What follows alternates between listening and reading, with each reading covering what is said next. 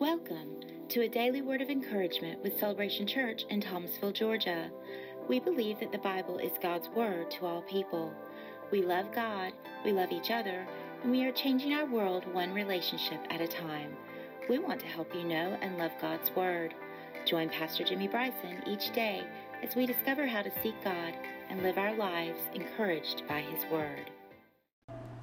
Good morning. I'm reading from John chapter 19, verse 25. Now there stood by the cross of Jesus his mother and his mother's sister Mary, the wife of Cleophas, and Mary Magdalene. When Jesus therefore saw his mother and the disciple standing by whom he loved, he said unto his mother, Woman, behold thy son. This is one of the 7 sayings of Jesus while he was on the cross.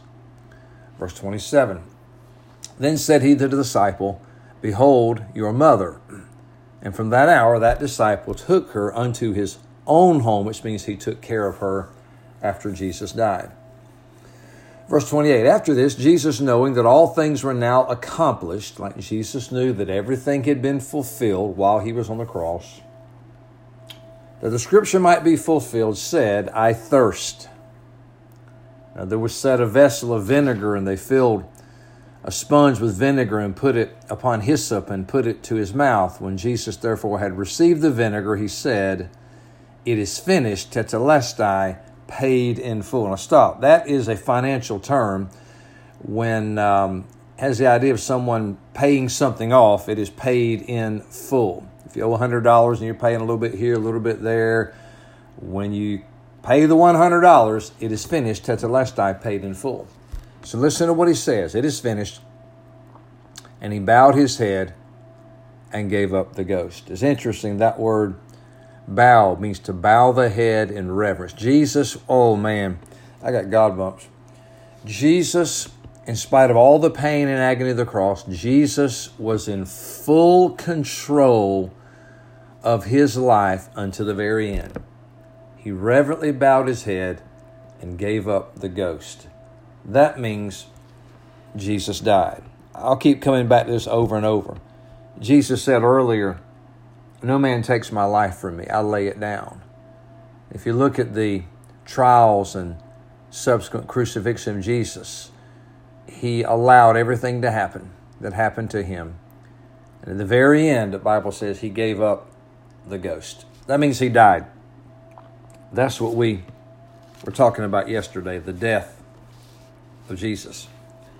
The death of Jesus was a natural death. Talked about this yesterday just as a reminder. He was born like we're born. In the fact that he came from his mother's womb.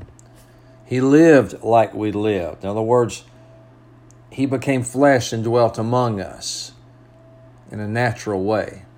And he died like we died, but not like we died.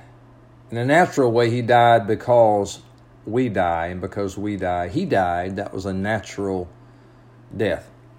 But I want you to consider that Jesus' death was not only natural, it sounds crazy, it was also unnatural. Genesis chapter 2, verse 17 says, But of the tree of the knowledge of good and evil, you shall not eat of it. Now God is giving a command to Adam. He said, out of all these trees in this garden, in the Garden of Eden, you can eat of all of them except for one. From the day that you eat thereof, from that tree, you shall surely die. So just make a note here in your heart. What God was saying was, you sin, you die. Ezekiel 18:4, Behold, all souls are mine. As the soul of the Father, so also the soul of his Son is mine. The soul that sinneth, it shall die. Make a note. You sin, you die. That is natural. 1 Corinthians 15:20. But now is Christ risen from the dead? Some were debating the resurrection, and Paul is verifying the resurrection of Jesus in this chapter, but he says, Now is Christ risen from the dead, and become the first fruits of them that slept. For since by man came death, man came death, Adam. Adam was disobedient. Remember, Adam sinned, Adam died. Death was introduced through one man, Adam, because Adam sinned. By man came also the resurrection of the dead. What man? Jesus. For as in Adam, all die. Why? Because Romans 3:23 says, for all have sinned and fallen short of the glory of God. Even so in Christ shall all be made alive. Now I'll come back and preach on that later about being made alive. The point is, as in Adam all die. Why? Because all have sinned. What was that mental note? You sin, you die. 1 Peter 2:21. For even here too were you called. He's talking to believers or writing to believers. You were called because Christ also suffered for us, leaving us an example or a pattern that you should follow his steps, who did no sin. Now watch this. He's talking about Jesus. Jesus did no sin. Neither was guile found in his mouth. It's amazing. There was no deceit found in the mouth of Jesus. He never uttered a deceitful word. There was no sin found in him. Who, when he was reviled, he did not revile again. When he suffered, he threatened not, but committed himself to him that judged righteously, which is the Father.